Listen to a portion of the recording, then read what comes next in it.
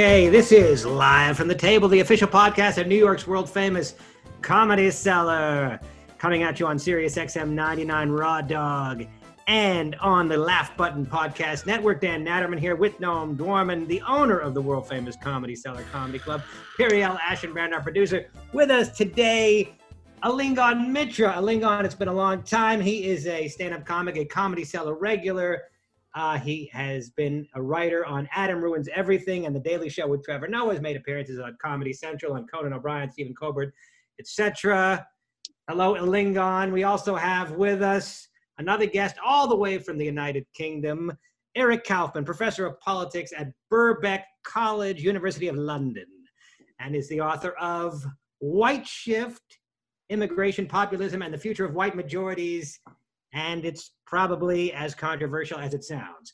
He has also written for the New York Times, Times of London, Newsweek, National Review, New Statesman, and other outlets. Eric Kaufmann, welcome. Thanks for joining us. It's late over there where you are in London. We appreciate you staying up for us. Great. Well, thanks for having me. And I do apologize for not having a British accent since I'm Canadian, but that's okay. I've lived here for over 25 years. The English accent is contagious, but apparently you are resistant to it. It's not that easy to pick. I recall Madonna living there for like a month and all the talking, like, she's talking like the Queen after just a couple of months. But you resisted. Yeah, I think the Northern Irish and Scottish ones are easier to acquire, but... Well, I guess everybody at their own pace. Noam, this is a guest that you were turned on to by our friend Coleman Hughes, who recommended him as a guest. Eric, you know Coleman, right? I do indeed, yes. I've had some nice lunches with him in New York. So yeah, he's great. I love his work.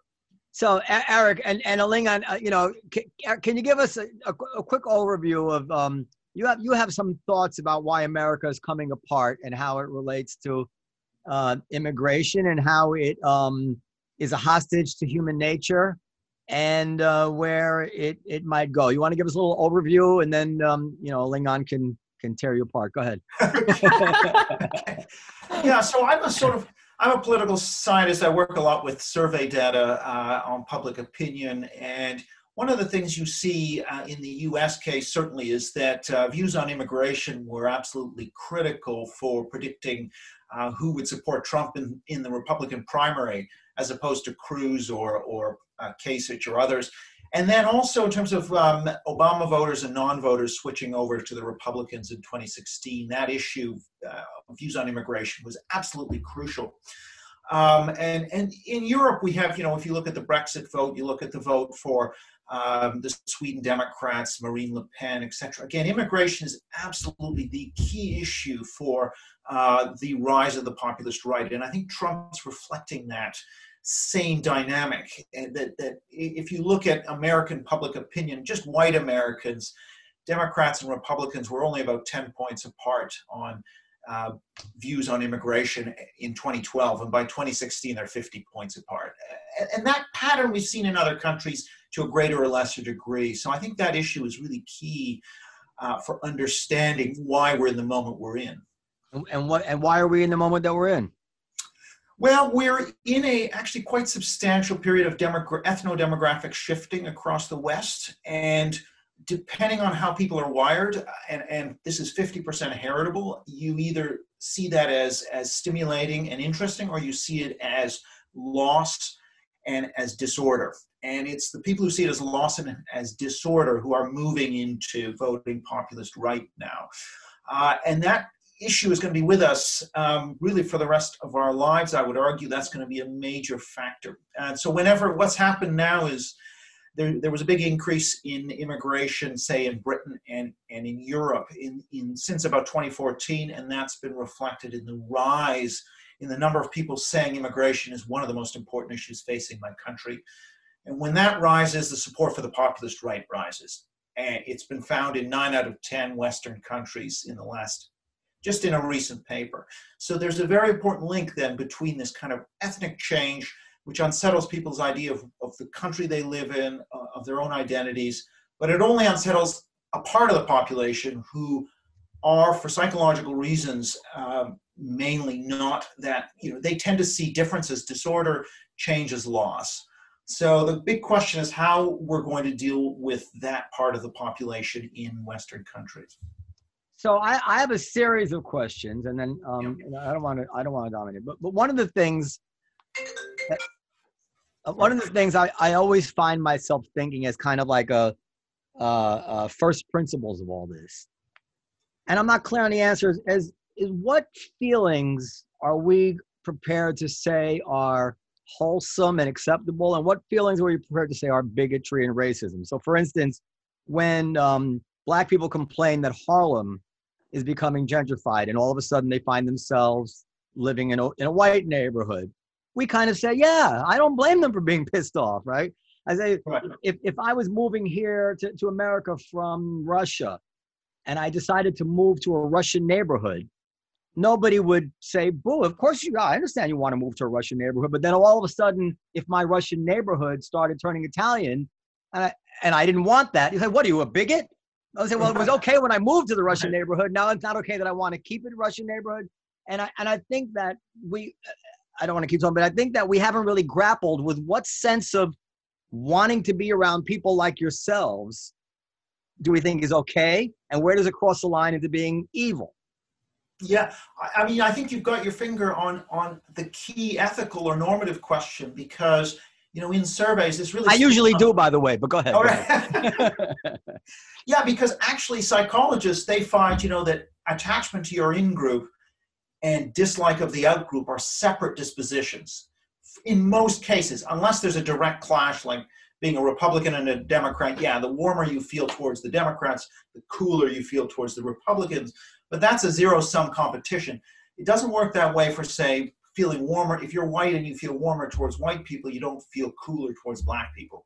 It's unrelated. And so that's part of this issue. It's like saying, if I'm really attached to my family, do I hate the neighbor's family more? No, actually, there's no relationship there. And so one of the questions is, is it okay for an ethnic group or even a pan-ethnic racial group like white Americans or Hispanic Americans to feel an attachment to their group and perhaps to want to slow down change to a neighborhood, a country, etc.? I think it's different when we're talking about stopping change entirely and sealing the borders. And, that is clearly an exclusive orientation. But if you talk about what's the rate of change, it tends to be that if you say I want slower change, you're put into the closed box, and there's the open people and the closed people. It's kind of very black and white. And what I'm sort of saying is we've got to move to a place where there's faster and slower, not just open, closed. And you've got to be tolerant of some people who want things to be a bit slower, and you have to be able to find an accommodation point. Why are you drawing a line between slow change and no change? Slow change, you seem to be saying, is okay to want slow change, but when we get into no change at all, you say that's not okay. Why that distinction? Well, no change would be sort of associated with a sort of irrational fear of foreigners and a desire for purity and essentialism. So that is that's where it comes into racism or some kind of xenophobia. Whereas if we're just talking about slower change because of attachment to the way things are, not freezing it in stone, but sort of an attachment, and where you're willing to tolerate differences, but you want to be able to govern the pace of increase in that diversity. I think that is a conversation we have to be able to have. I don't think we are able to have it now in many circles where you are immediately tagged as a kind of bigot if you aren't in the open group that more or less doesn't believe in. So hold that free speech issue for a second. Yeah. That is one of the things I want to get to. But Alingon, you being the only, it used to be that Jews were fit this description, but I guess we've been declassified. So being the only brown person and non-white person, what are you thinking while you're hearing him say this stuff? Well, I mean, there's a couple things that I have questions about. One of the things was the idea of being wired to want this or not want this. That I guess I'd have to find out what this data is, because it seems like something that you wouldn't be wired to, be something that you would learn, and if it's learnable, then it's something that you could change.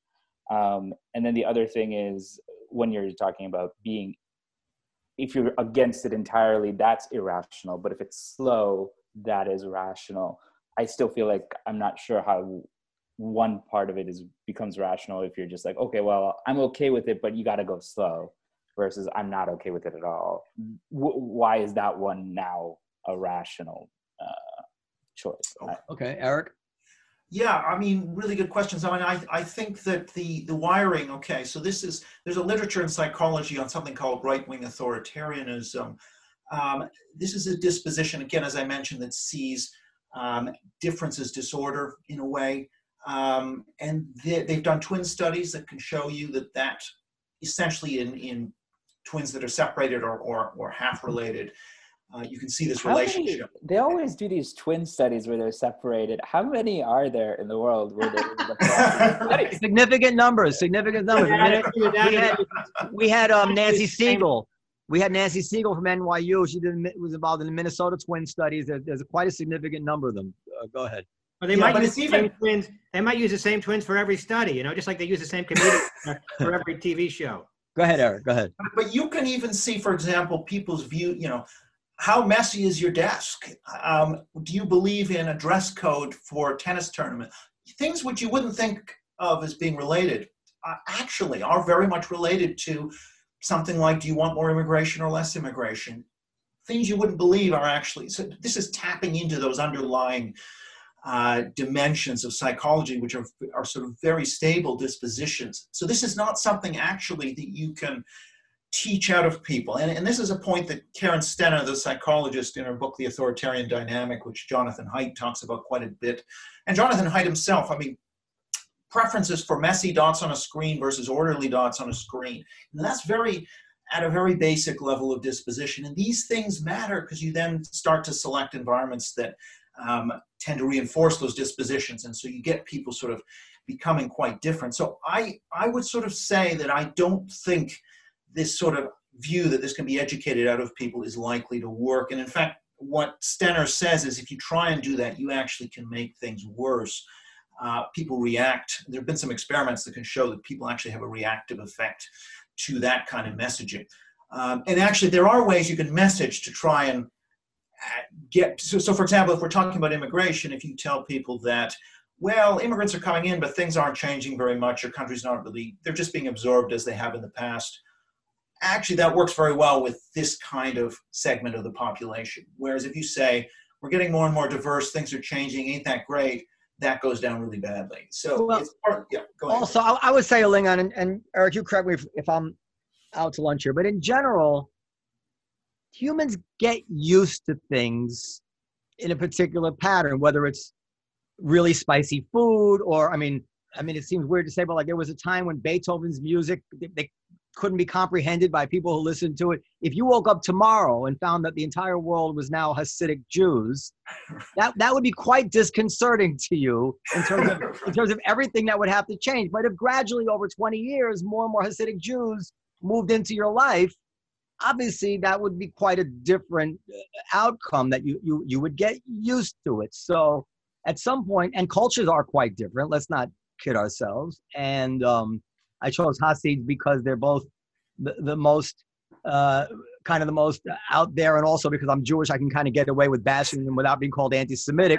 But they make a nice example because I wouldn't want to wake up in a Hasidic neighborhood, and I know Alingon wouldn't. And they, by the way, they wouldn't want me.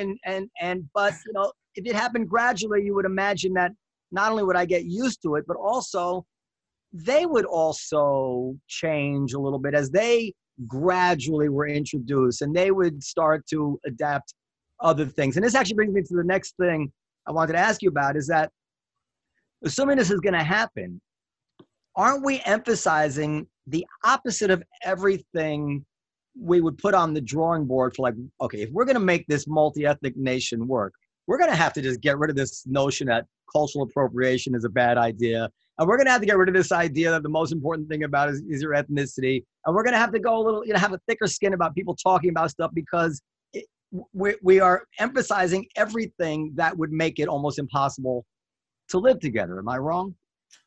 Yeah, I think I would agree with that. I mean, I think some kind of notion of assimilation, and again, that gets to this idea of sort of celebrating the inclusion and the idea that things aren't changing so fast.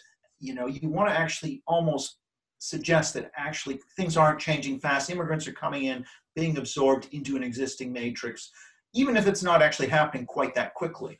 That's the message you probably want to emphasize, not to say we're getting more and more diverse and changing, and isn't that fantastic? I mean, that works with a small number of people, but it's not going to work with another part of the population. And this is partly what's behind the polarizing politics. I mean, if you look across the West, increasingly parties are looking more and more similar on class, and they're looking more and more different in terms of culture, in terms of cultural attitudes. And that's because of this psychological divide between the people who like difference and change and those who don't. So yeah, I agree with you. We're kind of going about it the wrong way in many Western countries by emphasizing that difference all the time. What are the tangible differences if in a society, in a Western society that becomes less white?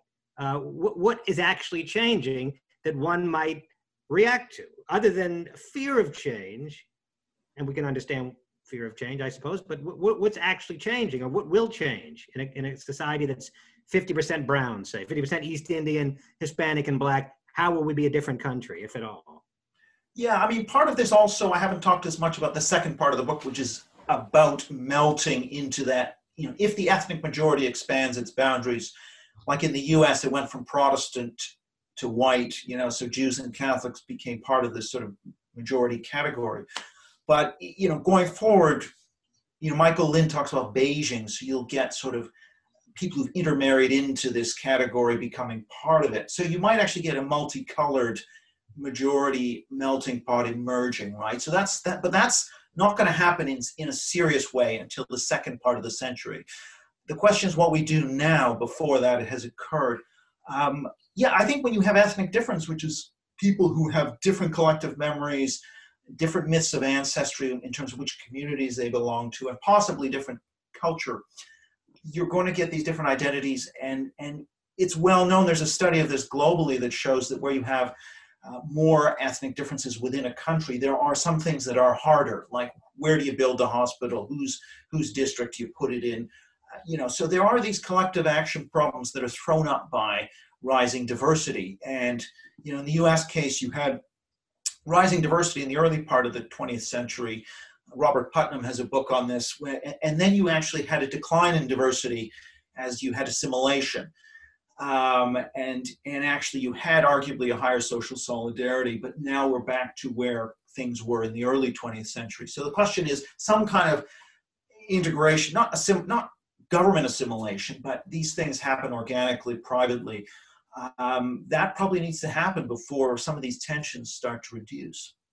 Also, we have other problems in this country, and so I'm a child of immigrants, and there was a particular immigrant mentality that I grew up with that is quite different, I would say, than the immigrant mentality of immigrants that I know, like who work for me. People I love, by the way. This is not, I hope it's hard to express it without somebody thinking I'm criticizing it. It just is what it is. So my father came here at a time when, first of all, going from country to country was a tremendous thing, right? And there was no long distance. There was barely any mail. So when you went somewhere else, that was it. And coming from Russia or Israel and winding up in America, you kissed the ground and you wrapped yourself in the flag and you would never utter a word. America was the savior and you appreciated every minute of it. You didn't care that they sang Christmas carols. You didn't care that there was a national Christmas tree. You didn't, but now we have populations coming here who've grown up on an anti-American diet with anti-American mentalities, who are also coming from in ways that they have no particular obstacles to going right back or going back and forth or calling home all the time. So in many ways, it doesn't feel like they would naturally root to this country in the same way, because, and I speak to immigrants who work for me, they're like, are you going to stay here? I don't know. I might go back. I might go back for a little while, would you want your kids to fight in a war here? Oh no, I'd be out of here, if there was the war, and I don't blame them for any of these things, but it's just quite is just quite different. And then finally, we've also decided that it's no longer appropriate for us to demand of the immigrant the intention to assimilate. And I don't know how you feel about that, or anybody in the panel feels about that. But again, I'm just saying that's the truth. We used to think it was very appropriate to tell an immigrant from a foreign country, well, you better learn to speak English and get your shit together, and remember that George Washington is your founding father. And now we think it's almost bigotry to expect the immigrant to wrap themselves in our culture, in our traditions. All of this seems like a recipe for a lot of difficulties, really all I'm saying. Yeah, I think you're right. I mean, I don't think the immigrants coming now are less necessarily that much different in terms of their willingness to assimilate, but I do think the dominant narrative coming from the elite is quite different. It's sort of encouraging difference rather than assimilation into a common entity. And so yeah, I think that really is having a negative effect. I mean, I think what's interesting is you have this combination of the ethnic diversification. Layered on top of that, you have this ideology which is very pro-diversity. And that sort of begins, it's got a long intellectual history, begins kind of in the early 20th century in America, but it really takes off post-1960s, gets into the institutions, the education system, and now is into high politics. Yeah, I think that's really going to be a very challenging recipe when you don't even have a matrix into which you're trying to get the majority. Now, of course, people are allowed to, it's a free country, they can, if they don't want to assimilate, that's fine, there's no problem there, but you probably need a critical mass to be voluntarily doing that if you want to have a reasonable level of social solidarity. But the other thing I'd point out, though, is I think the origin of the polarization is within the white population more than anything else. It is a kind of intra-white battle between kind of what I call left modernism, which is a sort of cultural left, and then the more traditional patriotic kind of, whereas I'm not sure that the immigrant groups and non-white groups are sort of not on the sidelines, but they're not as implicated in this polarizing tendency that's really gripped in the last few decades. Oh, it's definitely the white people. What do you say, Alingon? I don't know. It's dicey because I feel like once you start pushing that a little bit, where you're like, look, we got to figure out a matrix to assimilate in, then you get to a point where people are saying, oh, you're not American because you aren't playing baseball or you aren't speaking English.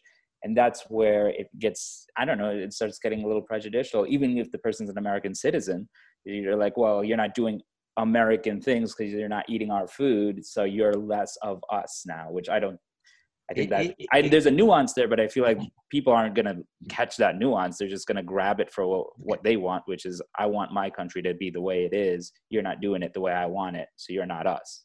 Well, you're right, Alingon, and it is dicey, and it is, and well, this is where I started off asking Eric. We are trying to bring out the best parts of our human nature and find a way to control and contain the worst parts of our nature. And these issues activate both these things and in the same people at various times, and I think that's why, in the end, why this idea of moving slowly is wise. Like, the typical recipe is add ingredients and then stir. And then, and we need to stir. There is this more less easy to justify in moral terms, but it's real. I'm you're afraid to bring things up in this day and age. But I just want to say, for people who are older, there was a time when there was a wave of immigrants and illegal immigrants. This was when Reagan was president. Reagan gave amnesty to all the illegal immigrants at the time. And then people were promised, and now we're going to take this problem seriously, and this is not going to happen again. And a lot of these voters woke up 20, 30 years later and found that, wait a second, everything is drastically changed now. It's 5 times worse than it was when they promised us it wouldn't happen, worse from their point of view, that when they promised us that this would be under control. And now I'm being asked to change my expectations of how I should live. And they resent it. And, whether it's wrong or it's right, it's perfectly predictable, right? It's perfectly predictable that a human being, we're all the same, black, white, or any color, would resent that. And we have to deal with that resentment in some way better than just saying, you're an asshole, shut up and take it, which, Eric, what do you say? Well, yeah, I mean, I think there is an issue here around intolerance of people who want to assimilate, for example. That is, it's certainly in academia where I am, the idea that you would look positively on somebody who wants to assimilate doesn't really exist. It's just not in the high culture. Whereas someone who wants to retain their identity and traditions from another country, that's seen as fantastic. My view is retain if you want to retain. I don't think we should look down on that. I don't think the state should be forcing people to assimilate. But what I have a problem with is the sort of reverse, that someone who wants to voluntarily assimilate is kind of frowned upon. And so it's that. And similarly, when I think explain that. I'm not sure what you're referring to. Who's frowned upon for wanting to assimilate? Well, the idea of seeing assimilation as a positive thing, for example, it's kind of, I won't say it's a swear word in academia, but it is certainly close to that. No one is talking positively about assimilation. Voluntary, I'm saying. But the other thing, too, is that this idea of exclusion, right? So if I say, let's take a phrase like all accents are American accents, right? If you think about that, it's true. Anybody can be an American citizen and have any accent. So on one level, absolutely all accents are American accents. But on another level, that's a nonsensical phrase. Clearly, there are British accents and French accents and American accents. And that distinction of that part of what makes the U.S. distinctive are these everyday particularities, like the way people speak English. That doesn't mean everyone must speak that way to be considered an equal American. We have to be able to kind of juggle both things at once. We want to retain traditions, but at the same time be open-minded enough to allow for difference. I think that balance is being lost. It's now all on the difference side. If you mention any of this traditional stuff, then you are seen as anti the difference. No, you can actually be okay with tolerating difference and accepting somebody as equal, but at the same time want to conserve and preserve certain traditions which make your country distinctive, such as the American accent. Let's say that people didn't assimilate. There was a lot of immigration, there was no assimilation. How would that affect somebody who chose to live within, how would that negatively affect somebody that's an American has been here for several generations? Why would they care if there's a neighborhood in which people don't speak English very well and have a weird accent? And there are such neighborhoods, by the way. Right. And that doesn't affect me directly. How would that, on a macro level, affect people? Well, it all affect gets the population. Yeah, well, it all gets back to that sort of distinction between people who like difference and change and those who dislike them. They're actually separate dispositions. The change part and the difference part are separate. They're not exactly the same. But so for somebody who tends to prefer order, for example, a more homogeneous environment, they would tend to see that, experience it negatively. Someone else might see it as stimulating and interesting. Both exist, and we have to deal with both. But is it possible for some people to live in homogeneous environments? I could certainly move to parts of the United States that are very homogeneous, and let New York be New York, and let Idaho, which I assume is mostly, I don't know this for sure, but I assume is mostly European ancestry people, right. Let them be them, and we can live in separate, we can live where we want to live. I mean, at what point does the changing culture affect the people in Idaho? Or affect the people in Montana? Well, so it affects it insofar as they may not feel as much of an identity with the diverse places. So they may see those diverse places as fundamentally different, having fundamentally different interests, and therefore it's harder to have a common national identity. Now, I actually think there has to become a tolerance on both sides. So there has to be an acceptance that there are cosmopolitan places, there are homogeneous places. Neither one of them is sinful because it's diverse or cosmopolitan on the one hand, or homogeneously white on the other. Doesn't make it a better or worse place. So I think that tolerance has to happen. But we do know, for example, that, you know, worldwide, it is just more difficult to achieve in terms of, say, economic development. You know, more what's called ethnically fractionalized diverse societies tend to have slower economic development, not mainly because public goods such as government welfare and garbage collection and hospital provision and policing and all these sorts of things are just more difficult when you have these differences. And politics tends to run more on ethnic lines. Parties tend to be dominated more by single ethnic groups rather than by, say, liberal and conservative. So there are a whole bunch of reasons why it's just more challenging, but it's incorrect to say such societies are all going to collapse into chaos. No, they're not. I mean, there's a lot of successful, very polyethnic societies like Mauritius, for example, and Switzerland. So it's not, but on the other hand, it's just harder. And it's maybe, in my view, probably better to have kind of this melting pot assimilating majority, which is not the whole country, and then minorities who maintain their culture, and that's fine. But I think if that melting pot kind of majority shrinks and becomes a smaller share and you've got multiple poles, it's just harder. Politics is more likely to take on an ethnic form. What about this thought? Suppose those who are against immigration because they believe that immigrants will change the culture and won't assimilate, suppose they're dead wrong, and they're probably at least half wrong, okay? But suppose they're 100% wrong. Do they still have the right, are they worthy of condemnation? Do they have the right to be wrong and guide policy? In other words, if a majority of my fellow Americans don't want immigration, whatever the reason, they're a majority. And I feel like I have to be like, okay, if you don't want immigration, that's your choice to make. I might disagree with it, but I'm not going to say you're evil and that we're going to overrule your decision. I mean, I don't know if you know where I'm getting. What I'm saying is, like, to what extent does a country have a right to say, for any reason they choose, that they're going to reduce immigration? Well, yeah, I mean, I have a right not to invite Alingon to my dinner party because I just don't like Alingon. And I don't even have a good reason. I've never been invited to a dinner party. I don't have dinner parties. My apartment's too small and it's not very nice. But the point is, whatever the reason that a majority of our population wants to reduce immigration, is that their choice? Or should we fight that choice and say, no, you try to force them to think in another way? Well, I think you can, when you say force, I think you could certainly make an argument and say, well, look, do we not owe a debt to people in other parts of the world? By all means, try and convince. But in a democracy, I do think that the problem has been that there's been an attempt to take this issue off the table by associating anyone who wants less with being a bigot. And what that does is essentially narrowing the acceptable space of debate.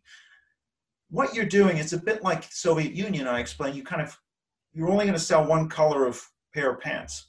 And so if someone wants blue jeans or something different, where are they going to go? They can't go to the main political parties because they're not selling that. And so they're going to go to a black marketeer, which might be a Trump, it might be a Le Pen, somebody who is willing to break the taboo and offer people what they're not getting from the mainstream parties. Now, you don't always want to offer what people aren't getting from the mainstream parties. George Wallace offered segregation. You have to draw lines, but the question is, you have to have a good reason for drawing the lines. And I don't think tarring anybody who wants less immigration with the racism brush was a justifiable, legitimate reason. And so all you did is you created a Trump by not allowing mainstream parties to address it responsibly. And so there are dangers in trying to shut these conversations down. But are they racist though? Like if I want my country to be white because I'm white and I'm like, okay, I'm okay with somebody from Russia coming, but I'm not okay with somebody from China coming. Whereas the guy from China may have more similarities to me than the guy from Russia. It's just how he looks is the way I look. I'm okay with that. Is that not racist? Like, is that not something we should be saying is a racist policy? Well, I think if you're trying to maintain some kind of a racially homogenous ethno-state, then that is racism because you have this notion of purity and essentialism. which is irrational and dangerous. And then where does that stop? You're going to start purifying in what way, right? So there is definitely a, we want to clearly condemn that, but when I'm talking about is slowing down the rate of change. It's a view that says we're going to have immigration and we're going to have intermarriage and interracial marriage and mixing. So clearly that's not the same thing as saying we want to have some kind of pure race thing. But people tend to collapse both those positions into one. That is, you don't want change, you're not open, you're a bigot, and you're the same as Richard Spencer. Well, we have to be able to be more nuanced than that. We have to be able to say, yeah, there's some people who want slower change, some want faster. We're going to have to meet in the middle. We can't be so absolute and reactive to the people who want slower change. And also, can I say something here? Because it's really complicated, and it's depressing actually. Because I mean, as Alingon says, I would say, yeah, that does sound like racism to me. At the same time, my first thought was, but the people who are supposedly pro-immigrant and calling people who are not racist, if you listen to stuff they talk about, they seem even more racist to me. All I ever hear from that side of the ideological spectrum is bashing whiteness, bashing white males, all sorts of identity politics. I mean, strongly identifying everything in the world on the basis of race. And then if God forbid a white person, like we're creating, I mean, people should understand it. I have no affinity towards white people. It's only like a few years ago that, I mean, people forgot the fact that the white nationalists hate Jews first, now they're kind of lumping in, but I'm just saying, I have no affinity for them whatsoever. But I feel like if we keep telling them that we view them as white, at some point they're going to say, that's right. Why are you getting mad at us for saying about ourselves the very same thing you've been telling us every day that we are? So it's almost like we're creating a white race. We're normalizing every day, even in a subtle thing like calling people Karens and everything like this. We are normalizing all the concepts that we should be trying to root out and destroy if we're going to be a melting pot society, multi-ethnic society. Go ahead. And I have something else to add after that. Go ahead. Well, yeah, I think we need to also distinguish between a kind of normal, sense of ethnic identity, or even racial identity. You can be Puerto Rican and Hispanic. You can be Irish and white. White is kind of the higher level. And in fact, in the research, what we find is people are strongest attachment is to their ethnic ancestral identity. But if you're strongly attached to being Irish, you are much more strongly attached to being white. Or if you're much more attached to being Cuban, you're more attached to being Hispanic. The one is kind of just an outer layer. But the difference is, do you sort of, in expressing your Hispanicness or your whiteness, are you doing that in opposition to somebody else, like I'm superior or I hate this other person? Or is it simply, no, I'm proud of the traditions that we hold, etc.? And it's what Jonathan Haidt calls a common humanity version of identity, as opposed to a common enemy version of identity. And what's going on now, I think, with the cultural left is they are encouraging minority groups to have a common enemy version of their identity instead of a common humanity version of their identity. The minority groups don't want that pushed on them.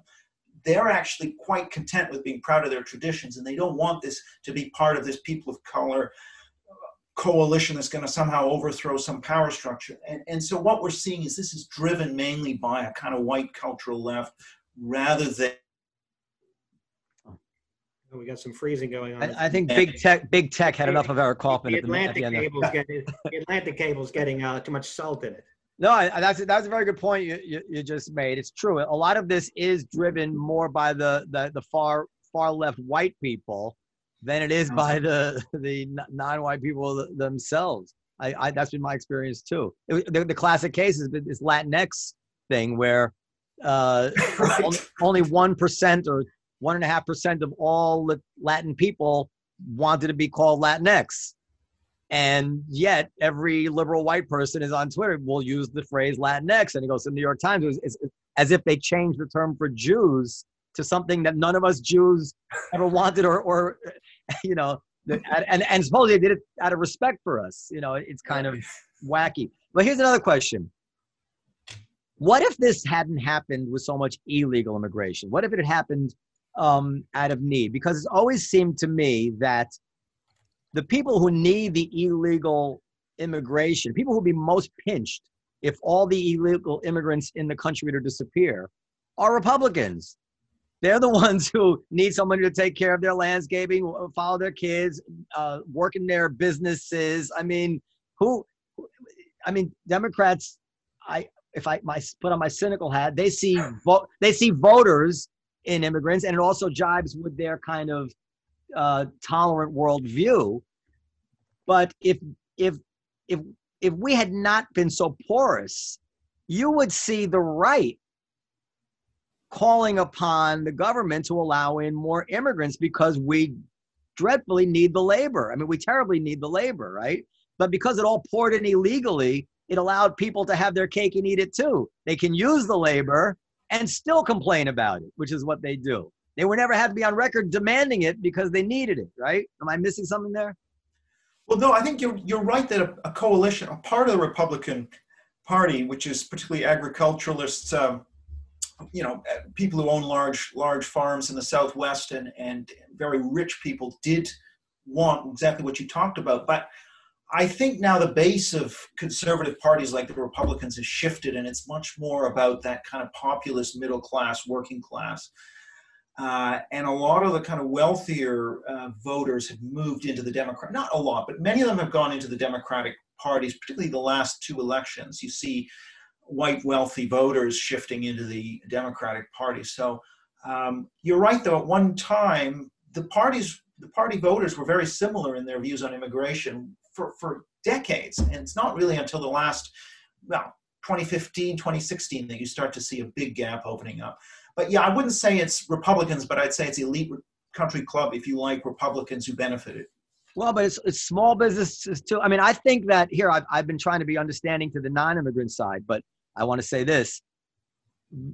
We have very little perspective on how much we benefit from immigration in this country. I mean, as a business owner, I will tell you, I mean, you could literally bring tears to my eyes. The immigrant workers, the labor is so far above the quality of native-born.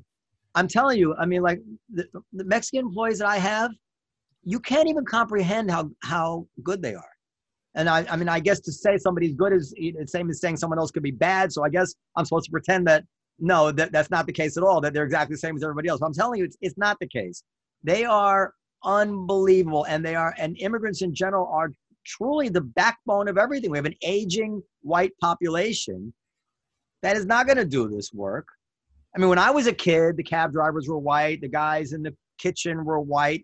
White people did all the jobs, right?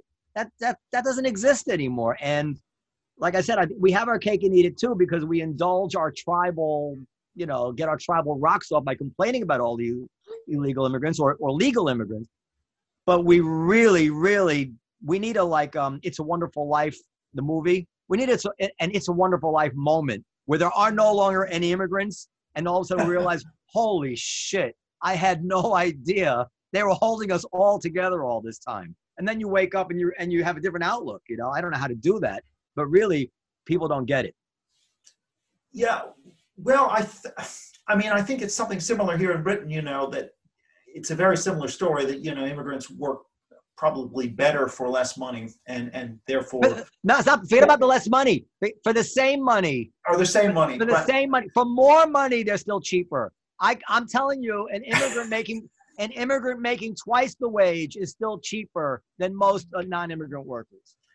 Yeah, I think that's probably right, but it's not. But the thing in this conversation is that there are economic benefits. I think that's absolutely right. I think it's a mistake to see this as an economic issue primarily, and if a lot of the academic research would suggest that when it comes to attitudes to immigration, it's mainly about these cultural, psychological things, and has very little to do with whether you are rich or poor or unemployed, your views on immigration. So yeah, I think but I suppose what the restrictionists might say is, let's give it a try with lower numbers and see how it goes. And if we don't like it, we can go back to higher numbers. That to have that conversation is difficult when there are restrictions on what you can debate, what you can talk about, which policies you can politically campaign on. This is one of the reasons it might be a good idea to have a period of lower numbers for a while.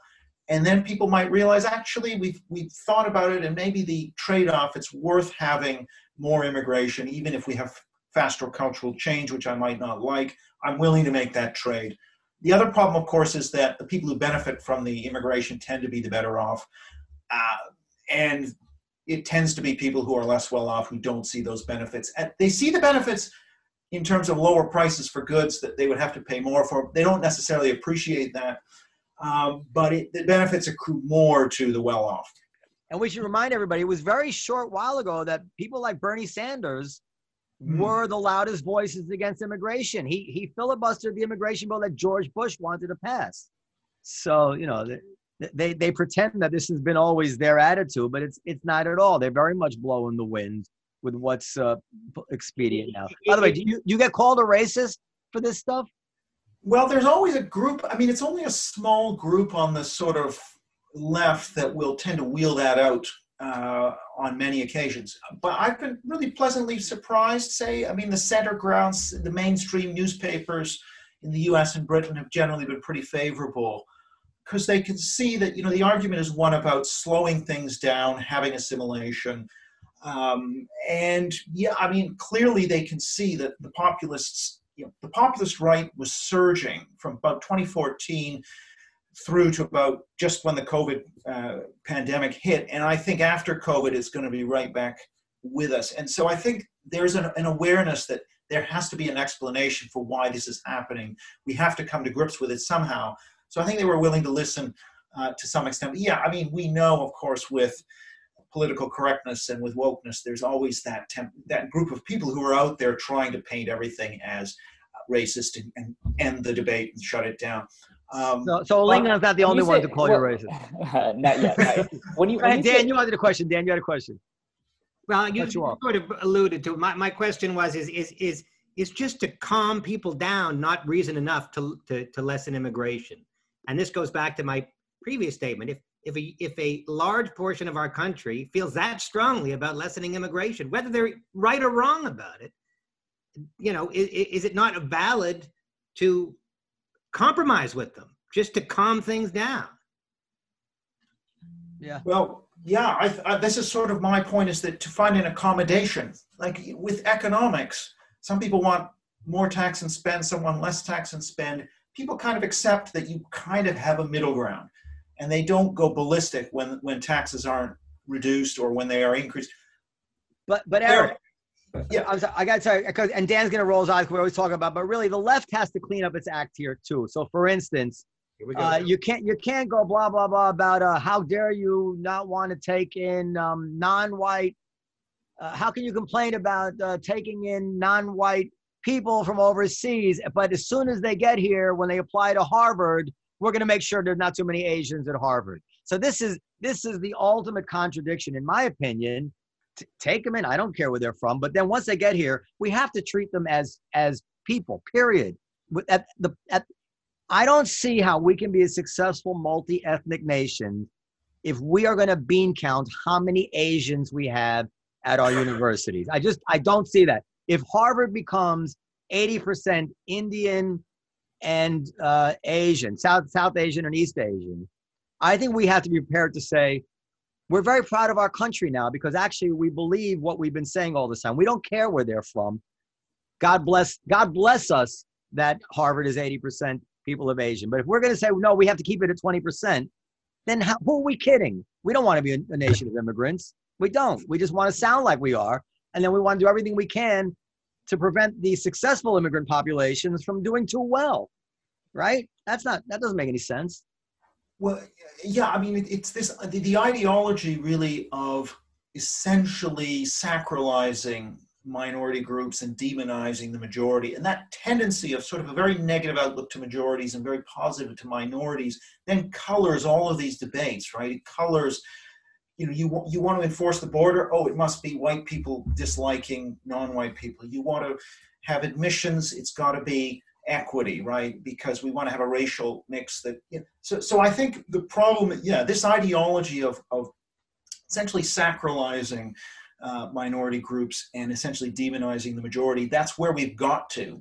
And this thing started 100 years ago, and I talk about this in the book, really back then it was demonizing, WASPs demonizing themselves, right? Saying that, oh, you guys are so boring, you don't like dancing, you want to ban alcohol. That was the beginning of it, and it's slowly developed and become more and more the sensibility of the elite. And I think there has to be some reckoning with the excess of this left modernist ideology. We have to be able to dial it back, or we're only going to be fueling the kind of culture war polarization that we've got now. Yeah, because I'm actually quite an idealist. I would like to be. I like a diverse America. Most of my, I got tremendous pleasure as a musician at times, and as a dude who was trying to date women, and just I can imagine, like, the first time I went to various cultures, learning from various cultures, musically, ethnic, cuisine wise, just experiencing it. I think these are all. I think it's all wonderful for America. I'm going to admit here, I'm probably the only one who doesn't know what sacralized means. Okay. Can you tell me what it means?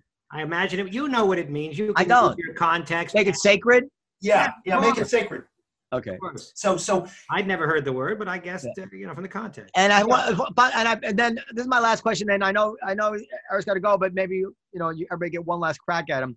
Yeah. What is the typical African American view on immigration here? Because one often associates the people struggling to be more likely to be resentful of someone else coming in, low skilled particularly.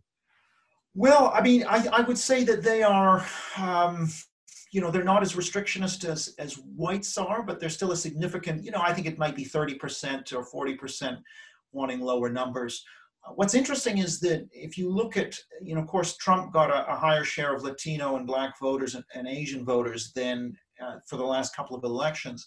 It's very interesting to see that the views of those groups on immigration are very similar to white Trump voters, and their views on political correctness are very similar. And so I think we've actually got a kind of multiracial coalition on a number of these issues, which is quite interesting. And I think that speaks also to this assimilation process it is actually occurring. The assimilation process, and part of this increase in Latino and Asian support for the Republicans is reflecting that process, so that the cauldron is bubbling. Let's be honest. If it was an entirely white planet, right, at a time when low-skilled jobs are leaving the country, at a time when the ability to earn a decent middle-class, family-supporting living on the strength of your own back is disappearing, it's perfectly natural then that the country, big pockets of the country, would be resistant to millions of competitive low-skilled workers coming in for a dwindling supply of jobs. And that is part of what we're seeing here. As low-skilled opportunities have evaporated, that's at the very time when low-skilled workers are pouring in. And when the elite economists, including the Krugmans out there, can't tell you whether low-skilled immigration is good for people, bad for people, creates jobs, loses jobs, they don't know. No. If the Nobel Prize winners don't know, then of course the average working Joe says, I don't want these fucking immigrants in here. I'm already struggling to hold on to this job at the plant, and I don't know if the plant's going to even be here a year from now. So, it's not all race, right? No, it isn't. But most of most of what drives immigration opinion is these kind of cultural and psychological dispositions, regardless of whether you are unemployed or working class. Class doesn't explain much.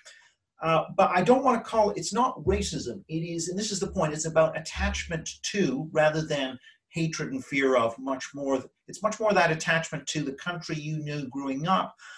And I just think it's a misnomer to call out racism. It is a form of cultural attachment, perhaps parochialism, but I do think the left is going to have to develop more of a tolerance for that kind of person, that is a valid way to be. And by the way, I just want to say, there is a well-known sociologist who has a phrase, there are no cosmopolitans without locals. So the countries you like to visit, the authentic cultures you like to see in other countries are only there because somebody has invested in them and wants to preserve them in a way. And so it's kind of inconsistent to sort of say ethnicity is great, keeping your traditions is great if you are exotic and a minority, but keeping your traditions is awful if you are white and a majority. I mean, it's just not a consistent. Yeah, ask the French. Ask the French. They'll tell you. Yeah. Alingon, listen. I'm always. First of all, he went to Harvard. Alingon. He's a stand-up comedian, but he went to Harvard, so he's quite bright. I failed. And he didn't fail. And I never quite know where he is on these things. But before Eric leaves, I'm going to turn it over to you to get everything else that you're thinking about finished, and then we're going to let Eric go if he wants to go. Go ahead, Alingon. Okay. I've got two questions. One is, I think that you have a very nuanced take on it, and this idea of like, okay, it's not, we don't like those people, we just like this thing, we want to continue having this thing, and it's not about us hating these other things. But I don't know if this is true for the majority of the country, the majority of the Trump people who are coming out to those rallies and cheering when he's saying like the China flu, right? Like, or whatever kind of dog whistling he was doing at that point. Now, maybe they're not representative of the country, but we are seeing that. And that's something I wonder about. And the other thing I wonder about is when we say slow it down, in actual terms, what does that mean? Like, right now, maybe we're more open than we were before. And there was a time when you couldn't marry a Black person, or you couldn't go to school with people who weren't also, Black. Would we have at that point said, oh, slow it down because white people are uncomfortable with Black people coming onto the bus the way they are now, Like, at what point are we like, okay, we're bowing too much to these? Excellent question. And the people did say slow it down then. What's your answer, Eric? Okay, well, yeah, just on the Trump, the people in the rallies are obviously true believers. And I think you're probably right that some of them would have these negative outlooks. But certainly in the survey data, that if you look at white Trump voters, their warmth towards Latinos, African Americans, they're reasonably warm, actually. They're not particularly cool. And do you think those surveys are accurate? Because this is like the gold standard. I mean, the American National Election Study. I mean, you can look at a lot of the social scientific surveys, but the one I'm talking about is the ANES, the main U.S. politics survey. It measures warmth towards outgroup. And that's really not correlated towards, white Trump voters who are attached to being white are not anti-Black or anti-Hispanic more than whites who were not attached to being white. So I actually think people have less to fear than they imagine, that the average white Trump voter is not that anti-minority. The other thing, in terms of the looking ahead, it's worth looking back on the U.S. historical experience when Jews and Italians and others, I mean, it really took the Southern and Eastern Europeans 3-4 generations for the ethnic neighborhoods to break up, the intermarriage between Catholic, Protestant, and Jew to happen. It took 70, 80 years, and I think we'd be kidding ourselves if we don't think it's going to take 70 or 80 years for the current waves to be similarly assimilated, and therefore, but it took an immigration pause for that to occur. Part of the argument is that we may need a slower period in order for this melting to occur. Eric, can I take a stab at Alingon's question? So the slow it down is very interesting because, for instance, we made a deal with the devil of slavery under the argument of slow it down. And, we decided we'd had enough of this, or much of the country decided had enough of this during the Civil Rights Movement. And many people were arguing slow it down, but the strife, which was real, which we had to endure as a nation, we decided at that point, morally, it didn't matter because the price to pay in not doing it was too high. So slow it down shouldn't be considered ridiculous because yes, there are real difficulties and costs to not slowing things down. However, you have to look at the other side of the moral equation. What's different here is that we don't have any particular obligation here to allow X number of people to come into the country. We don't have the other side of, well, we have no right to let Black people sit on the back of the bus, use different water fountains, and go to different schools. We could say, slow it down and say, we haven't done anything to anybody. Nobody, we're not obligated to just open up the United States of America. So I think that to slow it down, I think your question is excellent. And I think that maybe I'm just finding a clever way around it. But I think that the other side of that equation is different here, because we are not actively engaged in an absolutely immoral practice, which we're looking for an excuse to perpetuate by saying, slow it down. We're just saying, let's just go back to levels that we had 20 years ago of immigration, and if that works out, we can pick up the pace again. That would be my answer.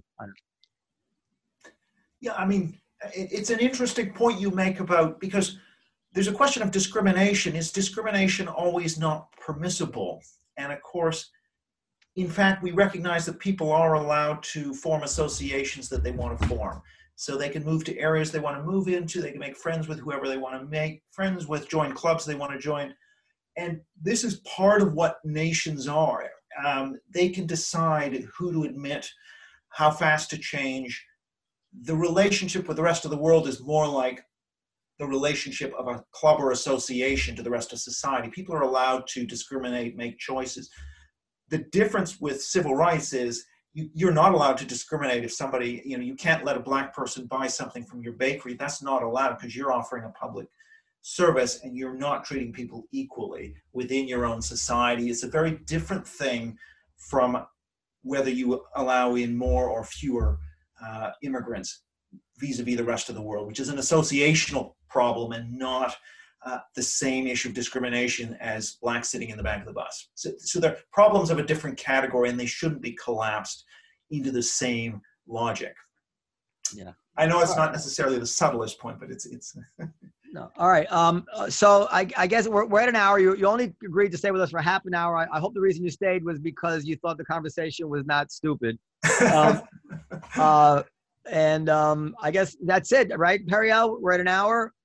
We are at an hour. Yeah, we did want to talk a bit about, first of all, we haven't spoken to Alingon in a while. Oh, you want to talk about the Ted Alexandro thing, right? And about the Ted Alexandro thing. So Eric, we're gonna open the door in case you'd like to leave. I'm very happy if you want to stay, but we're gonna talk about comedy shit now, which you might find interesting. So, but if you're tired, you won't insult us. But if you feel like you're up, then hang out and join in if you're interested. Okay. Go ahead, Dan. Well, first of all, Alingon, are you aware of the Ted Alexandro issue, controversy, conflict, whatever you want? No, to me? Alingon. I don't know. I know you are because I've sent you articles on it. Yeah. I don't know what's going on.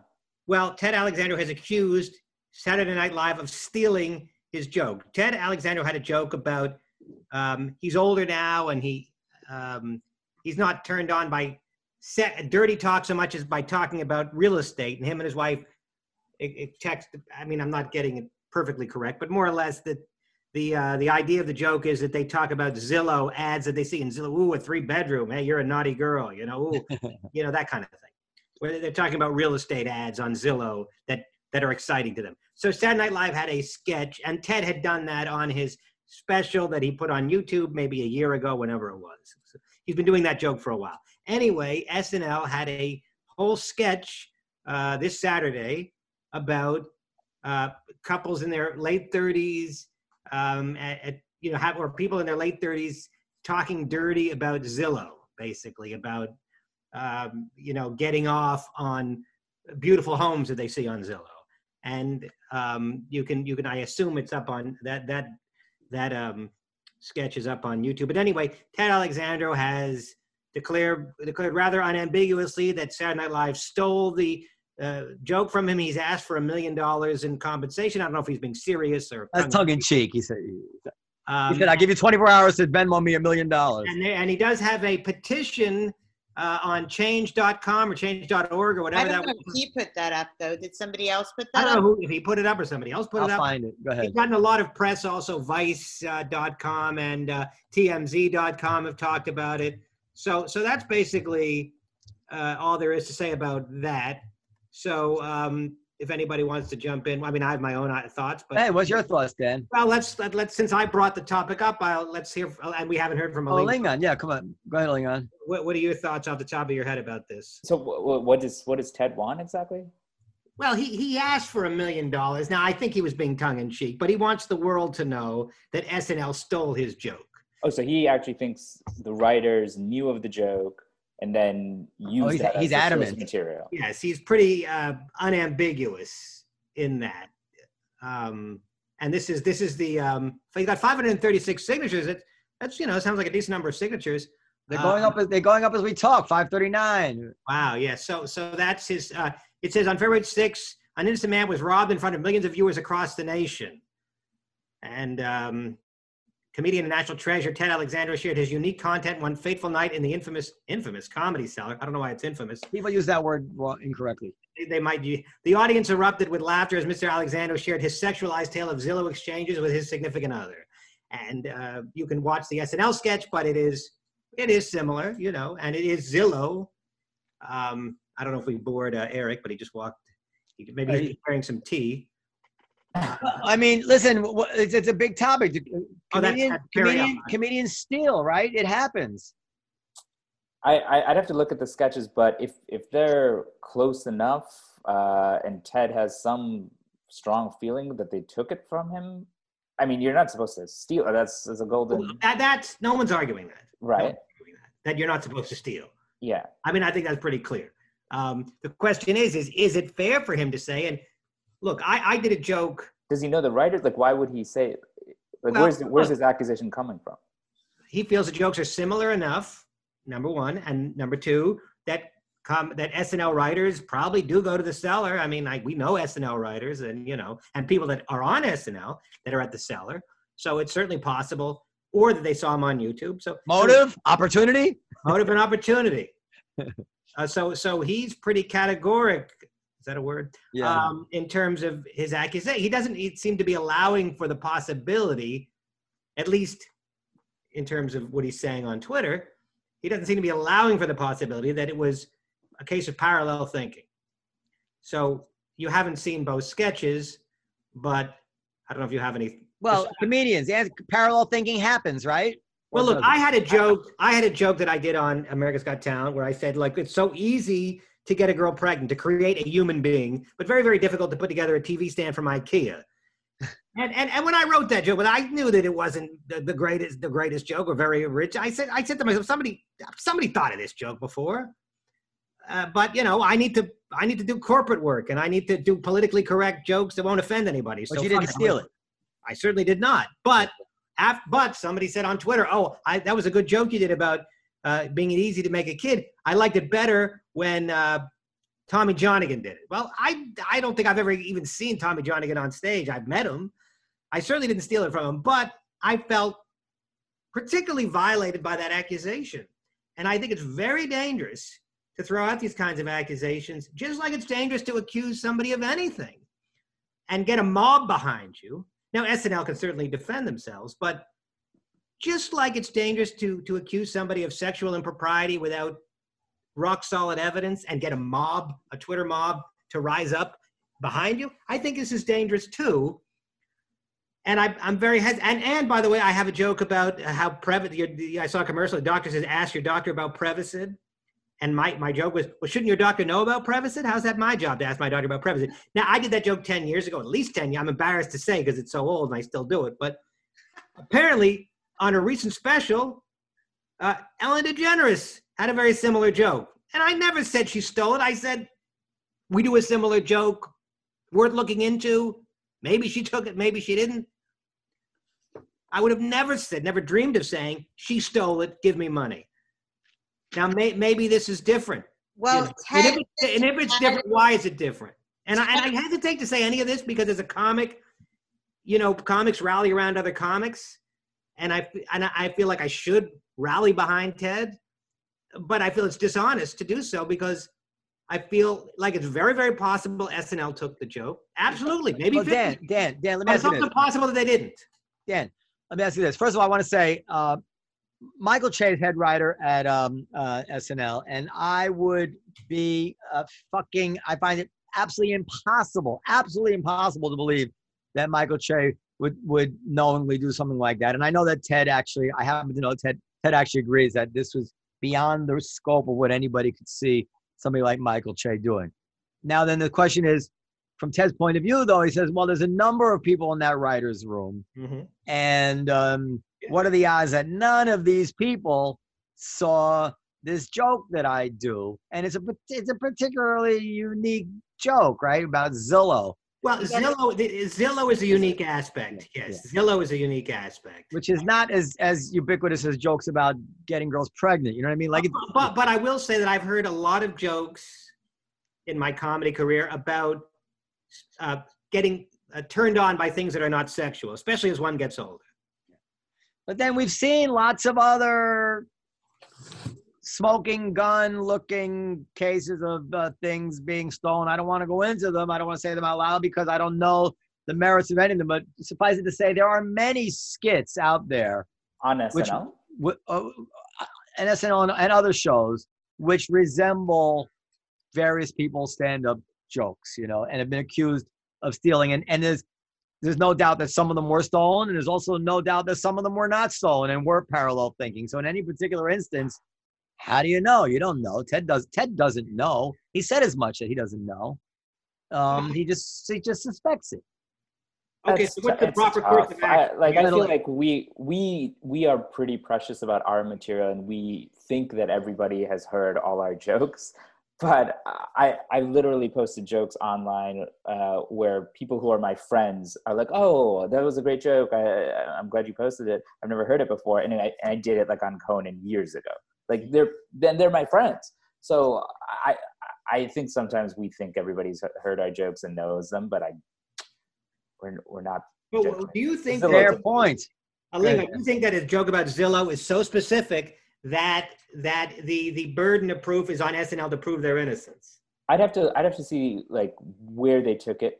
If there's a lot of parallelism, but if it's just Zillow, I could see that coming out of just like a couple looking at Zillow stuff and getting excited, and then somebody thinking, "Oh, I'm gonna heighten this into a sketch."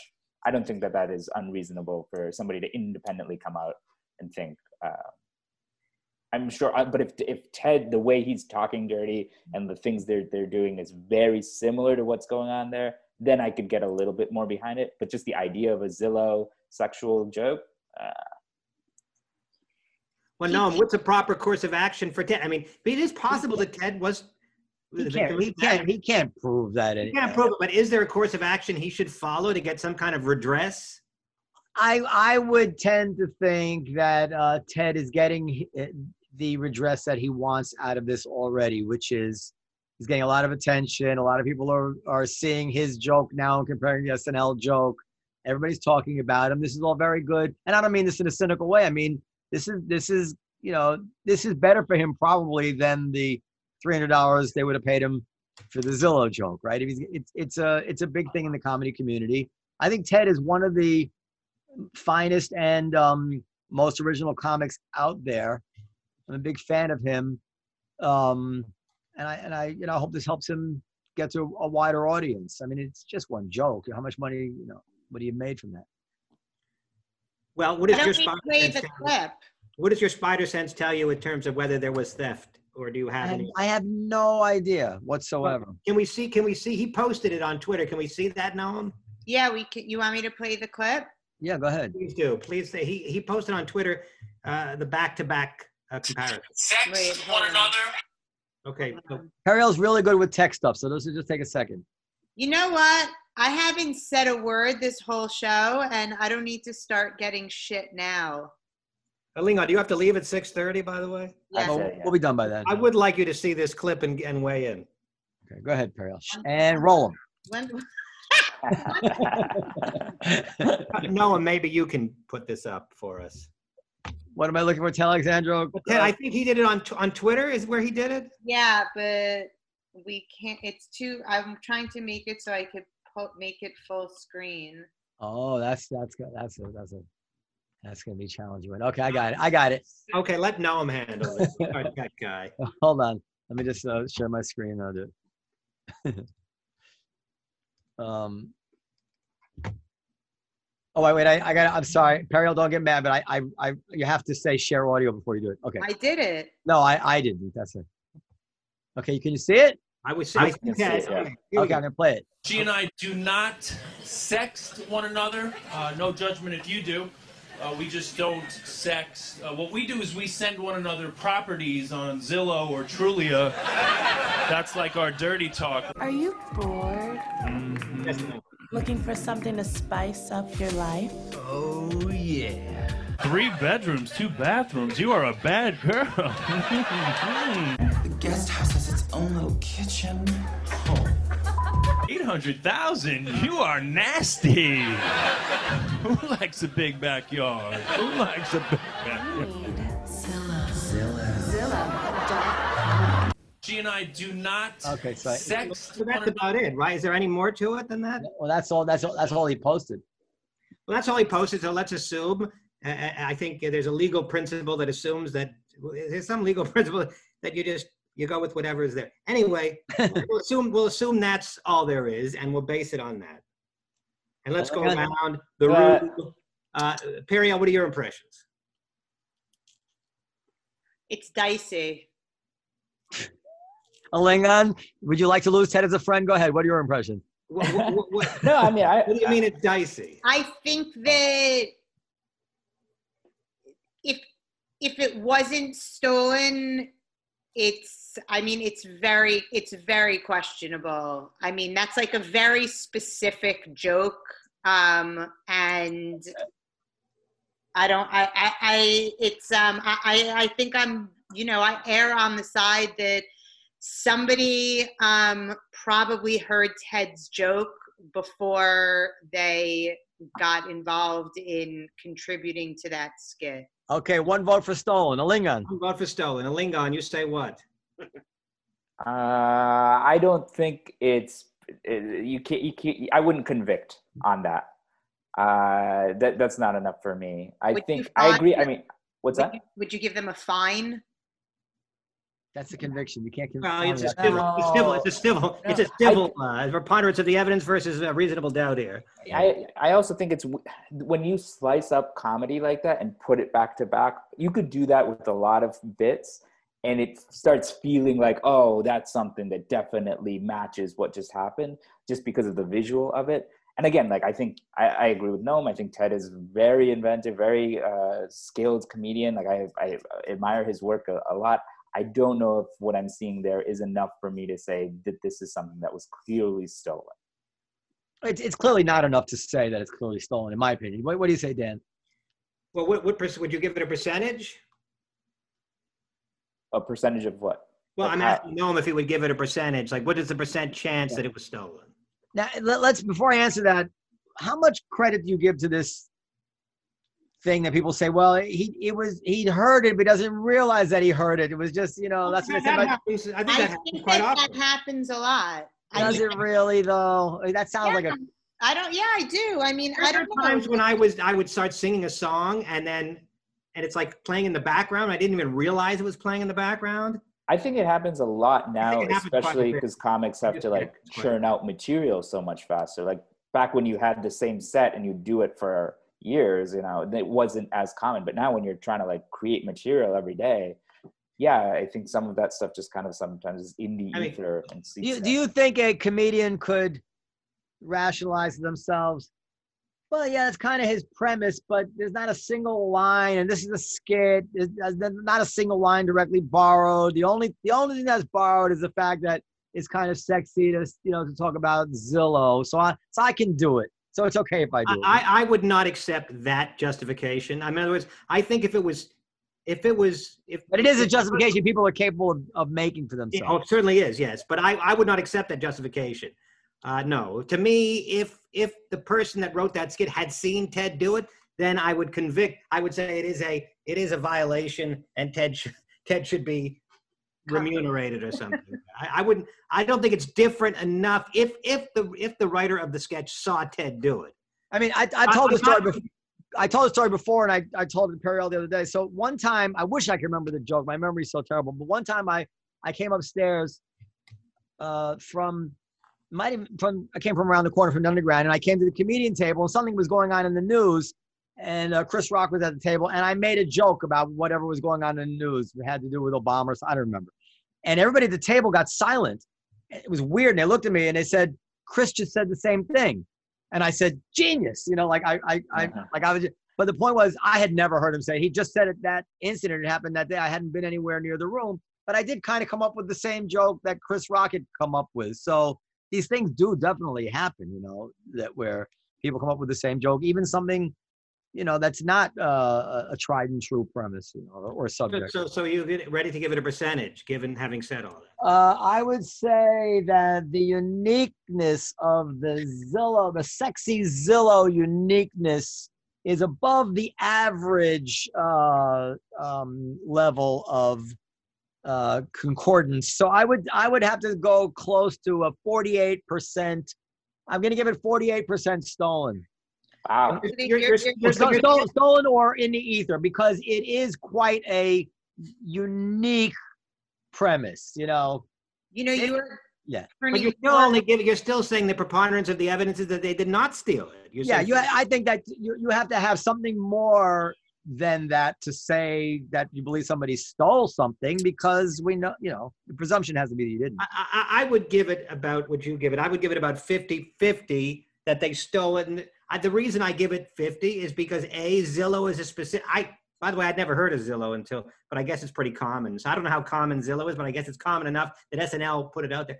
And also because Ted is in the New York scene and SNL, and the writers do come to the cellar. And so that's the reason I would give it 50%. The reason I would say 50% that it wasn't stolen is because, again, I've heard over the years this theme of being people, for example, I've heard women talk about, to be good phone sex for women is, talking dirty to a woman would be like, where a guy says, I'm going to come meet your parents. Oh my God, you're turning me on. Oh, I'm going to call you the next day. That kind of thing. The idea of being turned on by things that aren't sexual, and that being the joke. Well, I'm going to tell you what else. Kind of a tried and true. Lincoln, am I right? I mean, that's sort of a. Yeah. I do that joke all the time. No, I'm serious. Have you heard jokes? No, absolutely. That it is a premise of it's things an idea. being sexual, sexual stuff, things that aren't sexual, but that turn you on. Yeah. Yeah. So not that you can't do it, because a lot of shit I do, there's similar things have been done, but that leads me to believe that SNL might not have stolen it. So I give SNL 50% for that. Now, so it's 50-50. I'm going to tell you what SNL should do. Mm-hmm. They should actually steal Louis C.K.'s bit where he brought Dane Cook on his show, and they had it out about the fact that Dane Cook was stealing Louis' material. Remember that on the Louis show? And yes. Louis wrote it into the script where Louis and Dane actually had it out about the fact that Dane was stealing his material. It would be very gracious and could be funny if SNL would find a way to bring Ted on the show and address this issue in a funny way, which would make it up to Ted in that way. It would make themselves look good. It was very winning when Louis did that, I thought. Yeah, I think they should do something nice for Ted. Even if they didn't steal it from Ted, for God's sakes, Ted's been around as long as I have. Give the man something. Lord knows he deserves a bone. I certainly do. But we're not talking about me right now. We're talking about Ted. And Ted is, and as opposed to you, Ted is quite beloved, I think. Everybody, no, he really is. I mean, Ted is just a gentleman. He's nice. He's simpatico. Everybody likes Ted. So also, Ted has defended comedians in the past. He's taken us up and we're grateful to him for it. That's why I say I was very tentative. I didn't want to. I feel like I owe it to Ted to say, absolutely, they stole it, give the man his money, but I didn't want to be dishonest. That's not how I feel. I feel it's a 50-50 chance. And I also Ted even said that. Ted even said it. I don't know that he said it's a 50-50. Yeah, he put up a video today that was like 8 minutes long that he said, this is my press conference. It was actually really funny. I didn't see that. Okay. So what did he say? He said he's not sure that it was stolen. He thinks it, but it might not have been. He was not arrogant about it. He left the door wide open to the fact that it might not have been stolen. I thought he handled it very well. It's on Instagram. I'm not going to play that now. But if you go to Ted Alexandro's Instagram, it's up there. Okay, so then I guess Ted and I are on the same page in that respect. But I agree 100% that SNL should give a man a writing job. I mean, assuming he wants one. Not everybody wants to sit in a writer's room for 15 hours a day. I know. Well, Alingon, he said he didn't. He said, I don't want to be on that shitty show. I think that was a direct quote. What he said was, you know, his politics are such that like his work is up for free on YouTube, and he's very happy to do that. And he's glad that people can see, I don't know if he called it art, but, you know, that for free. And he hopes that more people will see his special this way. Well, that will be, he will get that out of this, you know. Alingon, and it's true. I mean, he's brilliant. So, you know, and I agree with Noam. The way that I think he's handled this has been really smart and funny, and there's something really charming about it also. Well, maybe I should have been more aggressive with Ellen DeGeneres, but she's not as high profile as SNL. All right, you've had writing jobs. I mean, they don't sound fun to me, but no, they can be. But I could see something like this just being in the ether and seeping into somebody's brain and turning into a sketch. But if they were actively doing it, of like, oh, this is a funny idea, let me see if I can build it out, then yeah, that's SNL is a pressure cooker. They're under a lot of pressure to come up with a lot of stuff. It's certainly possible. It is certainly possible. I mean, I don't rule it out, and I stand with my 50-50 assessment. I know lots of cases of things that have been stolen. I saw one. I was in Vegas. I saw somebody pull out a Greg Rogel joke, his whole letter to Santa Claus thing. I mean, word for word, the guy stole it from That's unbelievable. Although when I was in my 20s and I moved to LA and I was trying to get comedy writing jobs on TV shows, we would submit these like scripts on spec, and I categorically had verbatim things stolen from those. So, you know. I could show you the scripts. I mean, they were really specific shit that like you then saw on television shows.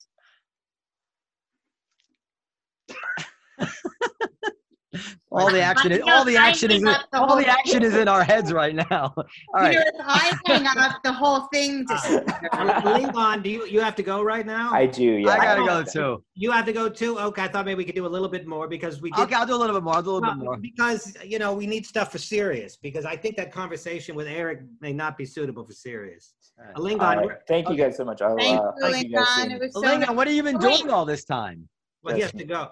Just meditating. That's about it. But say where we can find you. I'm on Instagram at alingonmitra.com. And yeah, if anybody wants to steal my sketches, feel free. All right, bye guys. I would say to SNL, I mean, you can have my whole act for $1 million. You know, Ted's asking for $1 million. I will give the whole lock, stock, and barrel. I'll give SNL everything for a cool $1 million. What else do you want to talk about today, Daniel? They can have my sketches. They can have my book. How come I didn't get to read your book? You didn't ask to read it, and I don't send it to people unless they didn't ask. Well, Bernie, I sent it to him because Bernie read Periel's book, and I figured, well, if you read Bernie got Dan's book? What the fuck? And corrected it. You didn't ask to read it. Number one. Number two, I don't think I didn't want to ask. I don't think you'll read it. And it'll be awkward because. How long is it? It's about 90,000 words, so I don't know how many pages that is. Well, if you read his book before you read my book, I'm going to be really pissed. And secondly, historically, you've underappreciated my work. And so I feel as though if you don't like it, the risk is too high, you won't like it. In other words, if you like it, great. Wonderful. I mean, we all feel great, and I feel self-esteem. And you know, and that's wonderful. But if you don't like it, it's going to be awkward. And I just. You don't want me to read it. Just say don't put it on me. You don't want me to read it. The risk is too high, and I don't think you'll read it anyway. You don't read I'll read it. You haven't read mine. I never promised to read yours. They've been sitting there for fucking years at this point, collecting dust. I've read bits and pieces of yours. Oh, God, bits and pieces? Periel, I'm more interested in Dan's book. Noam, if you email me a I request, just gotta say it. if you email me a request, I'll send it. You have to email me a request, and you have to promise to read it within a month, under penalty of me harassing you. Oh, it feels so good to tell the truth. You know, I was going to say this before. But It's a deal, Dan. It's a deal. You're turning more and more into Larry David. Well, and by the way, Dan, if you send me a PDF, I can email the PDF. You know, for those of you who have Kindles, you may not know this. You can send a PDF to your Kindle via email, and then you can read a PDF on your Kindle. So I'll read it on my Kindle. Is there a scenario here in which I'm not supposed to be offended or take this personally? Nope. I don't see how that would be. Listen, Dan, you wrote a memoir about your life, and I've heard a lot of the stories. I wrote 2 memoirs, actually. 2. Okay, and well, I'm definitely not going to read both of them. And I did read a lot of them, and it was pretty good. But then Bernie read it, and Bernie told me all about it, and whatever it is. But Dan has written a novel, to my understanding, a novel that has the plots and characters. And this is a higher level of accomplishment here, Periel. Oh, really? That's really fucking interesting. Is that right? Well, yes. Okay. You don't think of writing a novel is a higher level of difficulty than a memoir? Well, in I fairness, could write a memoir. I could never write a novel. Well, why don't you go ahead and write one before you sit there talking about what you can do and can't do? I'm just saying there's a difference between writing a commercial jingle and a symphony, okay? Dan has written a symphony. well, but it's not necessarily a good symphony. Whatever. You still wrote a symphony. But I will say this: it's not a memoir, but it does use aspects of my life. In fact, there's a character named Brian Rizak in the novel, and he is based on a man named Noam Dorman. Oh shit! Is this why I'm not allowed to read it? No, he's actually presented quite favorably in the novel. Oh, okay. So yeah, now I really want to read it. You don't have me in your fucking book, Periel. I want to tell you something. A memoir, in order to be published by a major publishing house, of which both of mine were, is really a novel that's been, thinly veiled, because in order for it to get through legal, you really have to change it so much that it is a form of fiction. So we're not talking about fucking Dostoevsky here. So no, this claim of yours. Wait, hold on. Start over, Periel. I tuned out for a minute. What were you saying? Shut up. I'm serious. No, this claim that a novel is like so much more difficult to write than a memoir. No, I don't think that that's true. Here's the truth. Well, I do think it's true. A good memoir is harder to write than a bad novel, I would imagine. But I'm just saying the following. I do want to read your book. It's hard to get me to read anything. It's the truth. No, it's not. You read tomes. You sit there all day long. All you do is read. I'm reading Confederacy of Dunces now. And so I have read more of your book than you might realize. And Dan, I'm fascinated that Dan was able to write a novel. Writing a novel, to me, just coming up with the plot, the problem, the resolution of that, that to me is a very interesting to me, and I'm quite curious to see Dan's talent. Dan is supremely talented. Well, we don't know that. What we're talking about, though. But it's curious to me that you don't think you need to do that when you're writing a memoir. I don't. I could be. What do I know about memoirs? I don't think. Apparently, nothing. I mean, yeah, you have to be a good storyteller. I'm gonna give you that.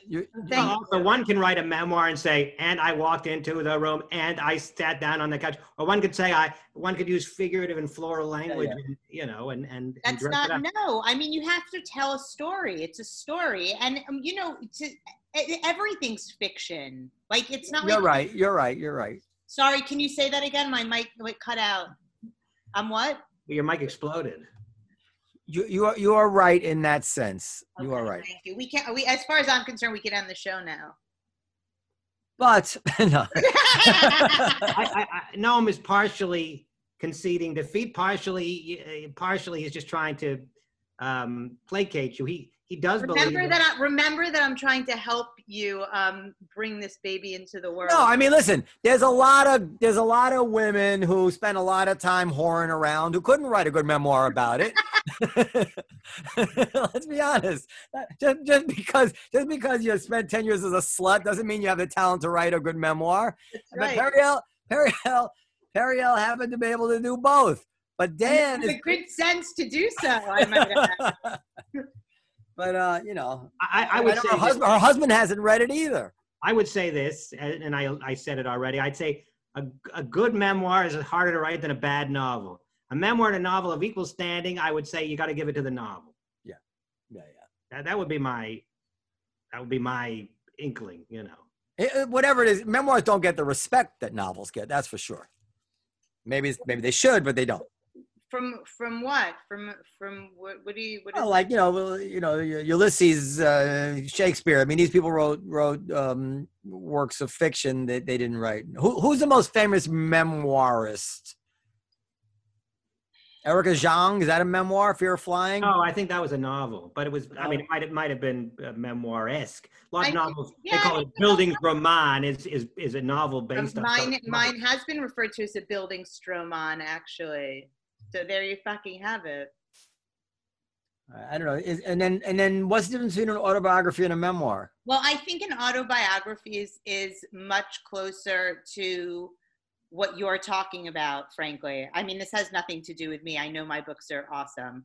But I think that a memoir is much closer to, fiction or a novel than an autobiography is. I mean, an autobiography, you're just like telling facts. I think an autobiography is more like, it starts off when you were born. I mean, it tends to be more chronological. It tends to be just more, here's what happened. A memoir is more filtered through experience. The memoir also, I think, is there's more growth. There's more. I mean, you're telling a story that has a narrative arc. Narrative arc, yeah. So you take part of your life and that has a narrative arc, and you tell that rather than just saying I was born in a log cabin in 1808. And so for you people at home, Periel has two of them. One is called "The Only Bush I Trust Is My Own," and the other is called "On My Knees." It's true. Now. They're available wherever fine books are sold. Which is nowhere anymore. Well, they're available where everything else is available, where your kitchen table and your TV are available, Amazon. That's right. And to clarify one thing, my husband did read the first one because I told him I wouldn't marry him if he didn't. And the second one came out, we were already married, and he has not read that one. And he's given me every excuse under the sun as to why not. Amazon kind of reminds me of this immigration thing because everybody hates Amazon, right? They hate Amazon. Want to get rid of Amazon. Yet we all love the benefit of Amazon, right? Like we all just curl up and are comforted by everything we get from Amazon. And that's it's kind of like immigrants. Everybody's bashing immigrants and they love immigrants. Anyway. I guess there's an analogy to be made. I don't bash Amazon, but I mean, look, it's obviously when a small businessman goes out of business because they can't compete with Amazon, it's sad when somebody loses their dream. Yeah. And it makes the world a bit less flavorful when you don't have local shops. Yeah. So a lot less flavorful, I would say. Double-edged sword, obviously. Yeah, but we made our decision as a people. We made our decision as a society. Yeah. Well, I mean, I think that I don't know if we've made our decision as a society. I think it's really difficult to compete with. We made our decision in the sense that we like the shops to exist, but we're not going to go shopping. We're not going to go there. Yeah. We like they look pretty in the window. No. Listen, I've heard you say this so many times about how when your father started or opened the Olive Tree or the Comedy Cellar, he was a taxi. That's before, but before the but go ahead. And he managed to save up money and work as an immigrant and open this establishment. And you said that's unthinkable today. You said Right, but there's you think of Amazon putting people out of business, bookstores and stuff, like even big bookstores like Barnes and Noble. It's not just the little shops that are sure, but isn't it also nearly impossible to open something up with that kind of competition in terms of pricing and shipping and but I think you're mixing to some extent mixing up two phenomena. I think that yes, there are big barriers to entry to opening anything, but I think that the actual demand side of buying books and such, or almost anything that you could just that is a generic item. In other words, every store sells the exact same item, and you can just have it delivered to your home. People just have no interest, as opposed to restaurants where the demand is there's huge demand to go to restaurants, but because of all these issues that we've discussed in the past, only big corporations or more and more big corporations have a tremendous advantage over the little guy in terms of running a restaurant. But the Amazon has not, the number of people who still want to go eat in restaurants is still a robust and healthy number out there. So it's not quite the same. There's no more demand to buy books in bookstores. I don't want to go buy a book in a bookstore. Maybe Christmas time, it's nice to shop. I love going into bookstores, but to that point, it's like I don't want to wait 10 days for shipping. You don't. It's overnight. Get overnight as well. No, but I'm saying you can get Kindle and you could have it within 2 seconds. I don't want Kindle. I like books. But no. I'm saying that I do like shopping in independent bookstores very much. But if I order something online, I'm agreeing that like I'm torn because I don't want to wait 10 days for a book to get here when I can order it in 2 for free. That's right. So it's complicated. Look, things change. I've no doubt that people were driving in cars at one point saying, this is very convenient, but I miss the open air and the horse and the sound of the trotting and everything. It's like, there is. I'm kidding, but it's real. There is a loss when you move to a new reality, and some of that loss is real. But on the whole, we've made our decision that the convenience is more important to us than the charm of being able to shop. Yeah, there was even a loss, I think, when we moved from only being able to see a TV show when it was airing to being able to see any show that you've ever wanted to see ever. I do think there's and music too, because like I told you, we were driving that one time and a song came on the radio. I said, it's a lot better when it comes on the radio than when you just say, let's listen to this song. Yeah, and I think it is. I think you compared it to masturbating. I don't know if I compared it to masturbating. Yeah, you said it's the same thing as getting a hand job or masturbating yourself. For some reason, it's better when someone else does it. That's what you said. No, maybe that was my joke then, but But the point is, I'm just agreeing with Noam. You always lose something when a new technology comes along, and an airplane's not quite as charming as the train in certain ways, I guess. Sleeper cars were very charming. So. And, I don't want to beat a dead horse, and I didn't feel like chiming in while you guys were talking to Professor Kaufmann, but I don't understand what the issue is here. Like, people have decided that they don't want immigrants to come in, and they want to keep America like white. Like, I don't get like what culture are we pushing up against here? What's the fucking problem? Let's not get sucked back into it. Just suffice it to say that we had an election where we elected this guy named Donald Trump, and he ran on an anti-immigration platform, and he won. So there's an issue out there. I'll send you some articles, and then you can catch up.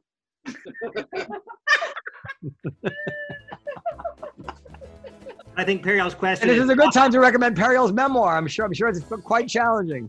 Periel, I think, wants to. Her question is, or her issue is why do people feel that way? And she doesn't think it's logical or rational. All right, I have to go. Thank you, Dan. I have to go. So, podcast@comedycellar.com for comments, questions, suggestions. Find Periel's books. We got an email from. So I have to read it to my inbox from someone who had a comment on this younger. Oh yeah, that was really good. Yeah, maybe I have to read it, but maybe we should invite her on the show or something. Okay, I have to go. Bye. See you next time. Bye, everybody.